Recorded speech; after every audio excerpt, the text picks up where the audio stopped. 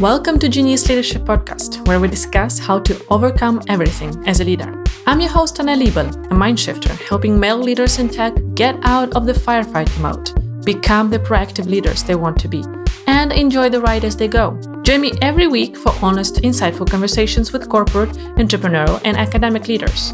We discuss their roller coaster ride of leading from their zone of genius and when they don't. If you find this show valuable, please subscribe and share it so that more of us can live a healthier and happier life. Now, let's get into the episode. Hey Genius Leaders, it's time for another solo episode, and it will be a continuation of the comparisonitis topic. I did not plan for this, otherwise I could have included this topic into the previous episode, but it came in the conversations after the episode was released, both online and offline. And specifically this tool that I thought of it was inspired by a comment by Matteo. Hey, if you're listening, I'm pretty sure you are. So he was discussing in the LinkedIn comment that he had this comparisonitis just the week before I released the episode, and he got off the platform for 2 days just to give himself time to recenter, let's say, and really find that inner compass again and remember why he's on the platform and so on. And that made me think of the super powerful tool that I have learned from Mia Turnblom, whom I've mentioned in the previous episode, and she was actually the first guest on the show. She has taught me a lot, both for my personal development and also for how to work with clients, how to bring value to the broader audience, and so on. So she's one of my big role models, and she has this powerful tool that I was surprised that I have not talked about properly on a separate episode. I know I've mentioned it now and then in the conversations with my guests or in some of my solo episodes, but I've never took a specific episode for it, which I feel really weird about because it is so powerful. So we are talking about period. And I'm not talking about the female part of the cycle, of the moon cycle. I'm talking about that little dot in the end of a sentence. And how powerful it is when we set it in the right spot. So here are some examples of when that period will come handy. When you, for example, scroll on social media and look at someone's picture and oh my God, her house looks fantastic, perfectly Instagrammable, and just looks so cozy, and it's always so clean. And my house is just so messy all the time, and I hate looking at all these dirty dishes, or I should have vacuum cleaned for 2 weeks ago, and so on and so forth. And on and on and on it goes. Or you have this moment when you read on TechCrunch about a fellow founder who has raised some money. And you're like, wow, such a good news. But me, what the hell? I actually have a better product than them, and our team is more prudent with our spendings and so on and so forth. And we're not getting there with the funding, and it's been a super long journey right now, and I still only have no's, and so on and so forth, and on and on and on it goes. So that's where the tiny little period, that little dot, comes onto the stage and becomes very valuable.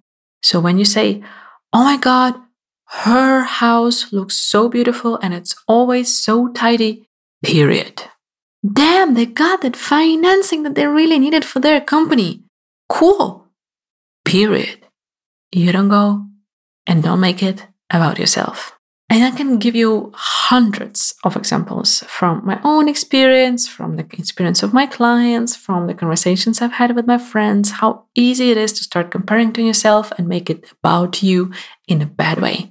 And that's where that period is so damn powerful. When you can set it, you can stay in that positive note of being inspired, seeing what is possible, getting ideas, or just plainly being happy for another person or another company. There is nothing wrong with that. We don't need to make it all in the world about ourselves. And I really want you to get into that mode of catching yourself when you start comparing yourself and putting that period there and not going into that comparisonitis.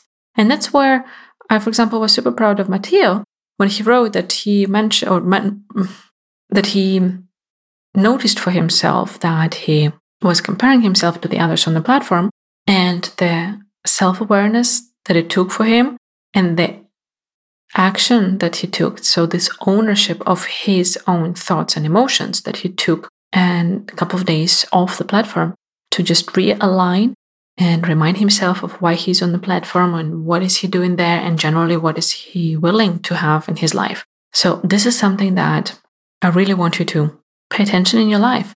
When you start comparing yourself to the others, whether it is your team, your company, yourself personally, something in your life like the car of yours and your neighbors, the house, how the kids are behaving, whatever it is, can you stay in that positive note for the other person?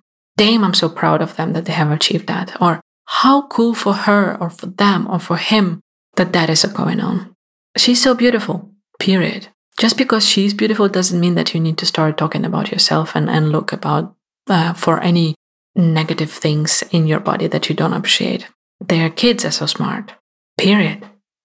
You can also start being curious about that. Like when you have that positivity, then you put that period, and then you go into the curious mode. What can I learn from them? What is her secret with that appearance? Maybe it is about how she actually approaches her love, self-acceptance, and that she finds motivation for training and better food choices in that self-love, and she doesn't do it from self-loathe, which is much less sustainable and usually doesn't stick as a habit. So being curious and really exploring, like what is the secret of that company, that family, that household, that person, and trying to find the things that might help you reach your goals is a very important part. And just as Matteo did, taking a break to reflect, to really reconnect with yourself is an uber important part of this process. Just to be sure that you don't start living someone else's dreams, being driven by someone else's expectations, and so on and so forth. That you can actually stay in your lane. And it's not to limit you, but it's to bring your focus to what matters to you. Maybe you actually don't care about how messy your home is. For me, for example, I accept that my home will be messy for the next decade plus, because I have a toddler right now, and until she's out of home, probably the standards will not be up to mine, even though I'm not in like uber tidy laboratory like home person. But I just accept that, okay, I need to be more mindful when I walk around my home, because there might be some Lego on the floor, some books are around, and I need to either pick them up or teach my daughter and remind her to pick them up from the floor, and so on and so forth. I accept it. And yes, I enjoy a clean home, but that's how it is. And I don't want to spoil my relationship with Maya by always nagging her to keep to my standards.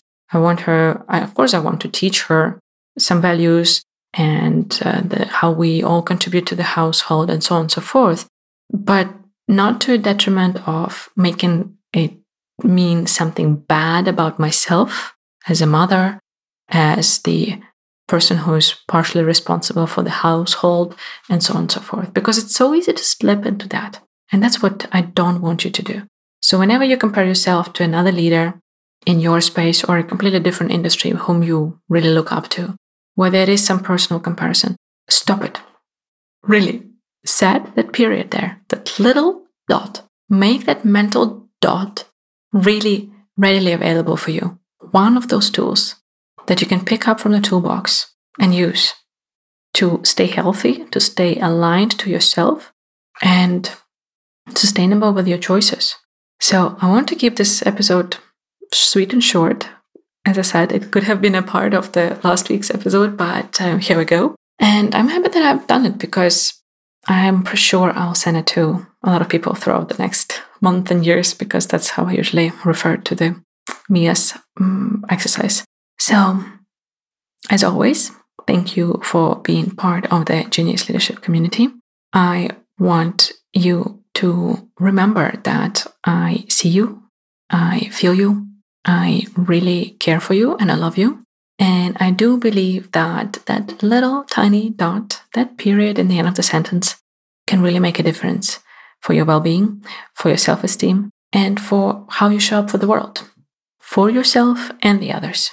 So let's set that period, let's use it whenever we need, and be happy and healthy. Take care, and talk to you next week. Thank you for joining us for this episode of the Genius Leadership Podcast. If you enjoyed the conversation, hit the subscribe button. Please rate, review, and share to help more people discover the show and become the better leaders.